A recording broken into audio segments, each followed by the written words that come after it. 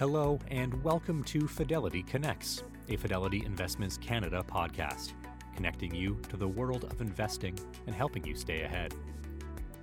Today, we unpack the likelihood that inflation in Canada will fall as expected, and which sectors of the Canadian marketplace look positive in the near term. Host Pamela Ritchie speaks with Max Lemieux, portfolio manager of Fidelity True North Fund, a Canadian equity fund that seeks to invest in companies that are expected to grow over the long term and that are trading at reasonable valuations. Bank of Canada Governor Tiff Macklem spoke recently in Quebec City and reaffirmed that no new rate hikes will be needed if inflation falls as expected. But meanwhile in Washington, Fed Chair Jerome Powell said that further rate increases are ahead after January's extraordinarily strong jobs report. Max shares if this news will impact his investment thesis and also reflects on the diversity within Canadian markets, noting that the market is more diversified now than in the early 2000s, with energy and resources now not even 30% of the market. Max also shares that each sector and each stock has its own characteristic, and each stock will have its own bottom before or maybe after the market has reached its own bottom. This reaffirms that it's the portfolio manager's job to take a detailed look at all the earnings and data and then determine whether a stock is very close to its bottom or peak. Max and Pamela also discuss recession probabilities, private markets, and housing in Canada, among other topics. Today's podcast was recorded on February 8th, 2023. The views and opinions expressed on this podcast are those of the participants and do not necessarily reflect those of Fidelity Investments Canada ULC or its affiliates. This podcast is for informational purposes only and should not be construed as investment, tax, or legal advice. It is not an offer to sell or buy, or an endorsement, recommendation, or sponsorship of any entity or security cited. Read a fund's prospectus before investing. Funds are not guaranteed. Their values change frequently, and past performance may not be repeated. Fees, expenses, and commissions are all associated with fund investments. Okay, so let's go to that. I mean, this has been an interesting time. You've said before you don't stand still, but this has been a very interesting market. How do you stay positive? Yeah, well, first of all, thanks for having me on the show, and it was a pleasure to share my views. So I want to remind our unit holders and investors that we often talk about when is the next bottom, when's the next peak in the stock market, and look, sometimes it comes and nobody see it coming. Still remember 2008, where it was 2 years in the making, but people were still shocked. But the reality is, each sector, each stock has its own characteristics, and each stock will reach its own bottom before or maybe after the market has reached its own bottom. And that's our daily job, to watch each companies that we do follow, making sure that our Excel spreadsheet is accurate, making sure that we can look through the earnings downside and look at what's the next peak earnings. And as we work on all these assumptions, we can determine if a stock is maybe very close to its bottom or very close to its peak.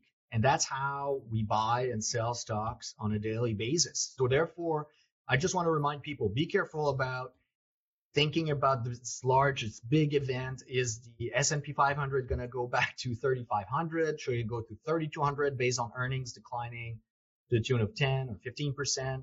It's hard to predict when and if, but each stock will have its own bottoming process. And, my approach has always been also incremental. And usually I will dissect a company and I'll put a first 25 bips, a first 50 bips. And then over time, as they continue to report and deliver on their strategy, I'll be adding to these positions or exit those positions. So that's been the approach so far, because of course, I think the landscape is a little bit more murky. Obviously, there's geopolitics. And it's not only about China, it's also about Ukraine. And of course, that has consequences on natural resources. And as we know, unfortunately, the longer that conflict lasts, Canada can benefit from it just because it's the mirror image of Russia in terms of natural resources. So, more LNG being shipped to Europe, obviously, it's beneficial to North Americans. And so there are a lot of ramifications. And the whole onshoring, reshoring trend, it's probably at the beginning. And that will be a long-term trend unless China and the Americans make peace very shortly. But I think that unfortunately we'll see a duplication of supply chains in some areas, and we've seen it in semiconductors or healthcare. So there are definitely some segments where there will be duplication, and we're far from being done in that process. So I think Canada has long term has a lot to benefit from those trends. So it's really interesting, and a lot of Canadian investors, I think we all kind of think that we probably pay more attention to the Canadian markets than others because that's what you eat, sleep, and breathe. So what have you noticed has changed about our economy and the opportunities for you, say, over the last 20 years? Yeah. Well, listen, we've spoke during the pandemic. The pandemic, because of zero interest rates, it brought a lot of new companies to get a listing in Canada. So a lot of IPOs.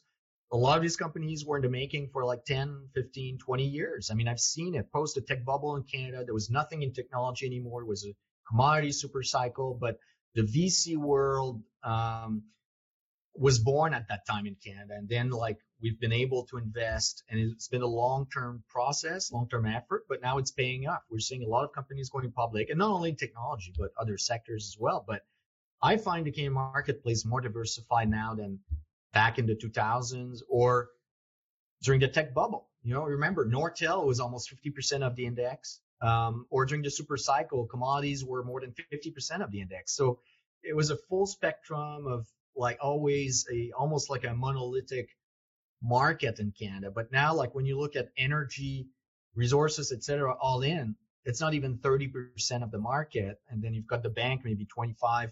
Financials all in, maybe 30%. And then you've got a lot of industrials and technology names. And, look at Shopify. It started from zero. Now it's 1 and 2% of the index. The railroads in Canada, they've been stellar performers. They're growing their marketplace. So there's a lot of winners or companies that also over time found ways to diversify from a pure Canadian domestic economy. And think of, for instance, Couche-Tard, convenience store business. Canada now is not even 15% of sales. So there are a lot of names that we do own in True North that are not 100% based on the Canadian domestic economy. And case in point, I was shocked when I read that stat yesterday, but even the TSX, right? I'm talking about the corporation, which is listed in Canada under letter X. And I'm not saying if it's a buy or sell today, but they have diversified and made acquisitions of other companies worldwide. So to the point that now half the sales of the TSX come from outside Canada. Yeah, amazing diversification when you think about it and what's gone on. Just go back to sort of that discussion. Maybe it's for this as well, but of investment, private equity, VC investing at that level. I mean, how do you look? Can you invest in the private market? Do you look at the private market? Has it re-rated? We're still there. I mean, the fund can own, I believe, up to 2% in non-public securities, and there are some investments in the fund. And with some colleagues, we remain very active watching the landscape, and we're still very happy about what we're seeing there. Of course, there might be a pause where there's obviously less IPOs, right, over the past 6-12 months. As long as rates stay where they're at, the market will probably trade sideways or go down a little bit. We'll see. I mean, of course, there's been a euphoria in the marketplace over the past few months, right, on the back of lower earnings always being a bit less bad than expected, right? So, and Q4, which is being reported as we speak, in the US, on average, earnings are down 2% year over year. So it's an earnings recession. But people are excited also because I think a few months ago, we were still very fearful that, for instance, in Europe, as a result of the war and the demand for natural gas, LNG, et cetera, we were afraid that they would be in a recession. And guess what? Natural gas, as you know, is very highly dependent on weather. And it seems like the weather, as we know, is very mild this year. And therefore, Europe is not going to a recession because of higher prices, because natural gas prices over there just got crushed, right? So, but just to go back to your question, like the VC world, private equity, Canada is still very much an attractive market, and not only for Canadian players, but a lot of VCs from outside come here to fund the next future brightest company. But still, many of them are still private, and we watch them carefully. It's fascinating how all of this ultimately works. So tell us a little bit about, again, this question of the recession. So we started off introducing you and the topic today with all the central bank speak over the last couple of weeks. And it does, they're telling us that rates could stay high. It's hard to know. Where does the recession discussion come into this for you? Well, listen, my view has not very much changed over the past few months or a year about how the next recession could look like. And of course, I don't have a crystal ball. It's personal opinion based on my own analysis of the marketplace. But I remember very well 2000, 2001, 2002. I was already running a diversified fund, and it was a mild recession at that time. Post-tech bubble, for sure, there were lots of layoffs in technology in the US and in Canada. You remember Nortel, JDS, Uniphase, etc. But the reality is that the rest of the economy was just getting started, not only because of China and the commodity super cycle, but also because interest rates were starting to go down. And it stimulated the housing market. And then, of course, lack of regulation brought a full-fledged bubble in housing in Canada later on, in the US, sorry. But I think that also the war effort did stimulate the US economy back then, going into Afghanistan, Iraq. And that's something that we don't talk very much right now. But again, sadly, if the Ukraine conflict continues for longer, we're just starting to read the amount of money, like billions, that are being deployed by the Western world just to replenish their ammunitions and their arsenals. So it's mind-boggling, but those are large numbers that might also bring a soft landing in place where it's likely that the earnings recession that we've started to see 2 quarters ago will continue for a while, maybe 2 or 3 or 4 more quarters. But I think that different sectors will be impacted differently and at a different point in time. And I think right now there was a lot of inventories. A lot of companies had overbooked orders coming from China, for instance, where now they have to reduce inventories. Like the retail stores over the past 3-5 months, we've seen the headlines, and they're going through that. And that's explaining also why freight rates from Maersk and all the large shipping lanes, they're back to almost pre-COVID level because nobody's ordering from China right now. And we need that China recovery to come back. But I think people are a bit too optimistic about how it might look like. Right now, China is coming back, but it's a lot of services and pent-up demand for some type of goods. But it doesn't mean that it's going to be the same boom that we've seen in China at other point in times where there was massive stimulus from the government. So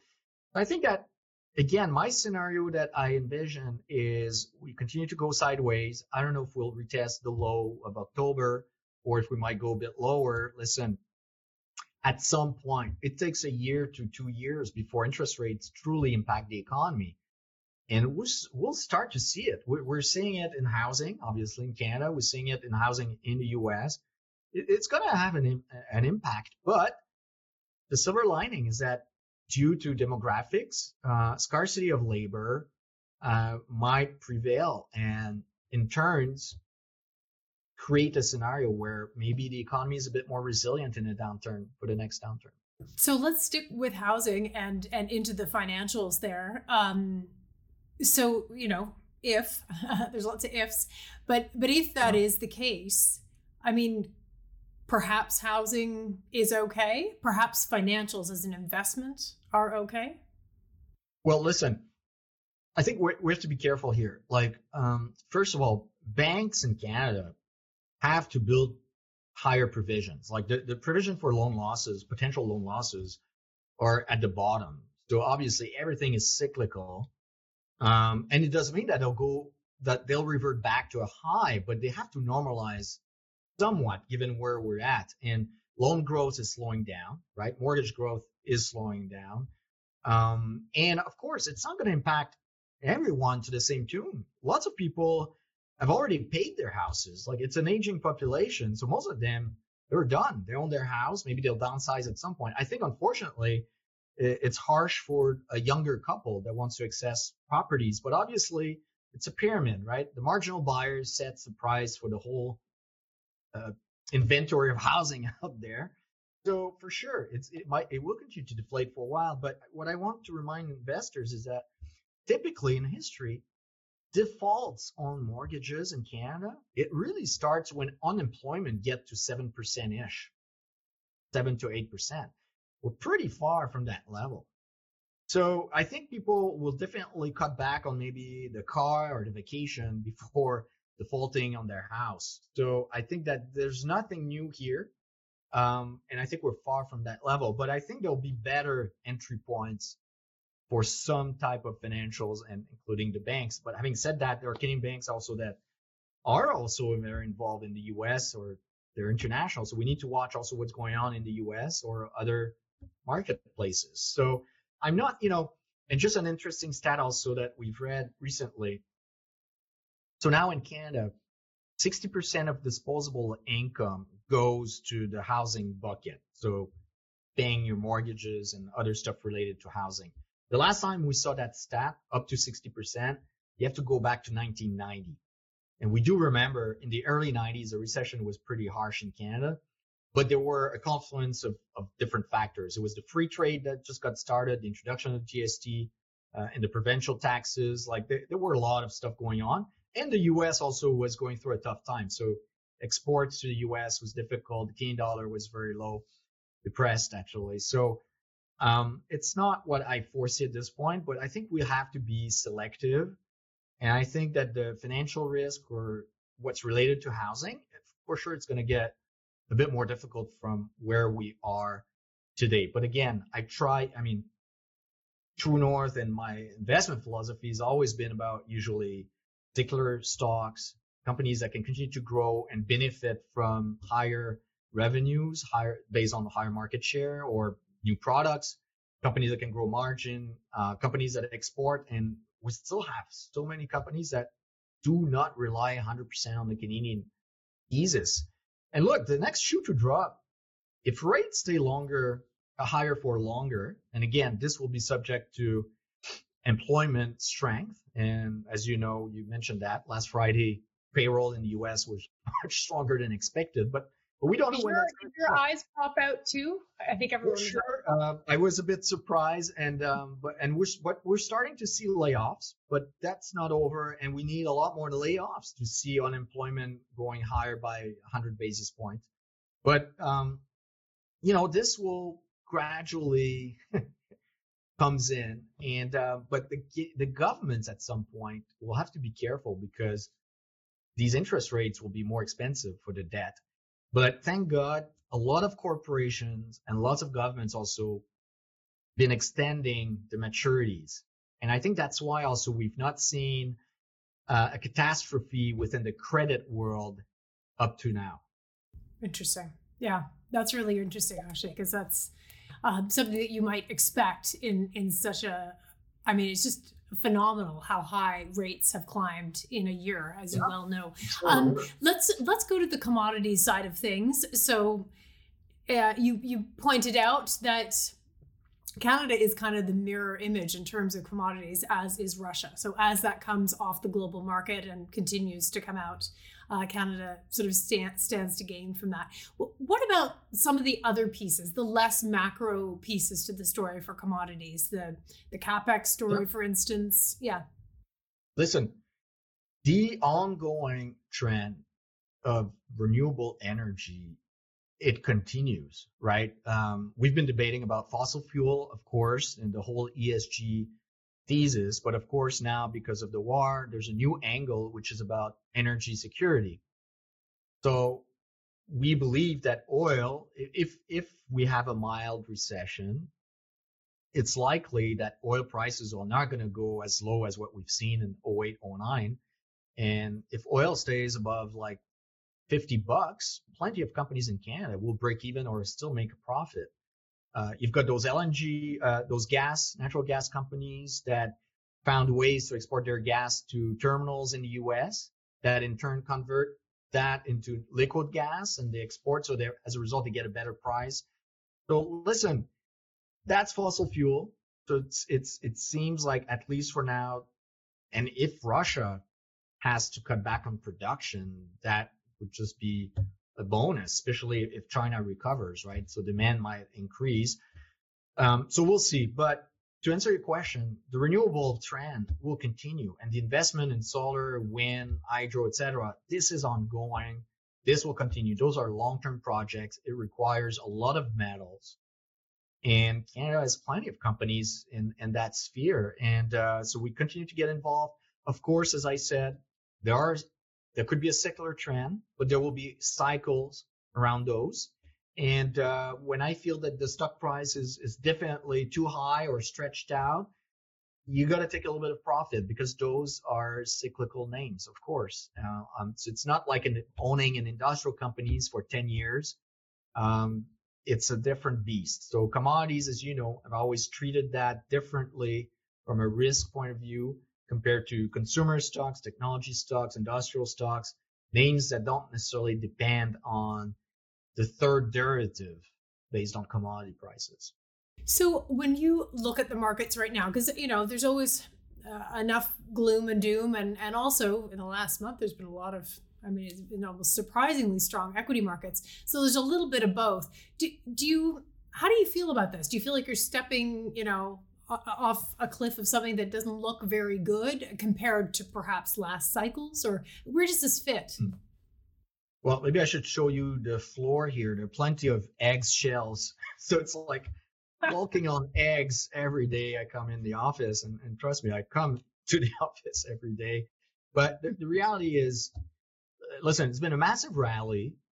Number one, people have to understand that it's JP Morgan that sent us a chart on this. Retail activity within daily volumes in the US is back to 20%. So this is back at the peak of the pandemic. And this is actually higher than what we saw during the tech bubble of 2000. So small investors are back on, risk on. People think that because inflation is going down, the Fed will have to back off and reduce rates.